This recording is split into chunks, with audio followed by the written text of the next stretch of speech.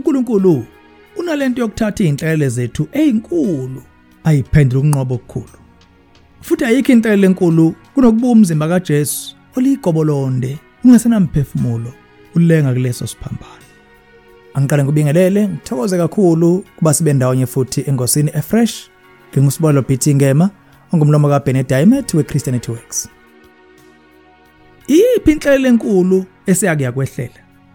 Le hanto eyodwa eyisho ukuxaya phakathi iqede ngawo. Mhlawumbe ngikhuluma nje uphakathi kuyo njengamanje. Akubambe lo mcabango. Ngesikhathi sangena ekubukeni inhlelo enkulu kunazo zonke. NgokukaJohane 16 verse 19 20. UJesu wazi ukuthi bebethanda ukumbuza, wathi kubo, Niyabuzana ngalokho engikushiloyo, ukuthi kusezakuba yisikhashana ningabe nisangibona, kube yisikhashana ningibone na.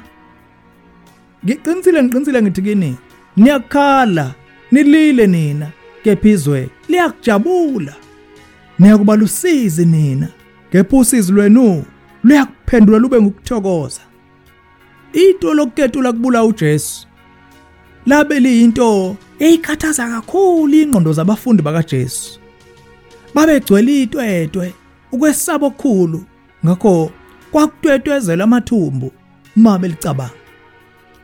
Futhi uyabona ukuthi ngamhlase kwenzeka ngempela, kwaphela nasozwaneni kubona balila njengokuba nami nawe sililile eyinhlekeleleni eyisehlele empilweni kule minyaka.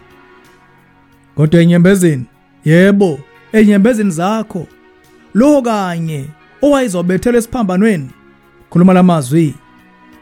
Ngiqinisile ngithi kini, Niyakukhala, nilile nina, kepha izwe liyakujabula.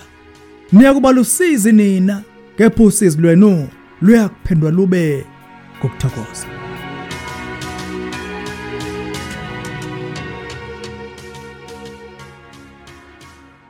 Ilo kanye izwi likaNkulunkulu leli eliza kuwe li fresh namhlanje.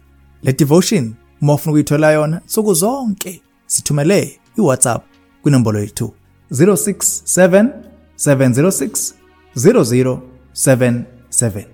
Le ngosi ungayithola futhi podcast. Ungangena ku Spotify na ku Facebook page yethu, kungenjalo zidownloadele i-app yethu kuzo zonke lezi inkundla. Lilodwa igama uzolibhala, izwi elifresh.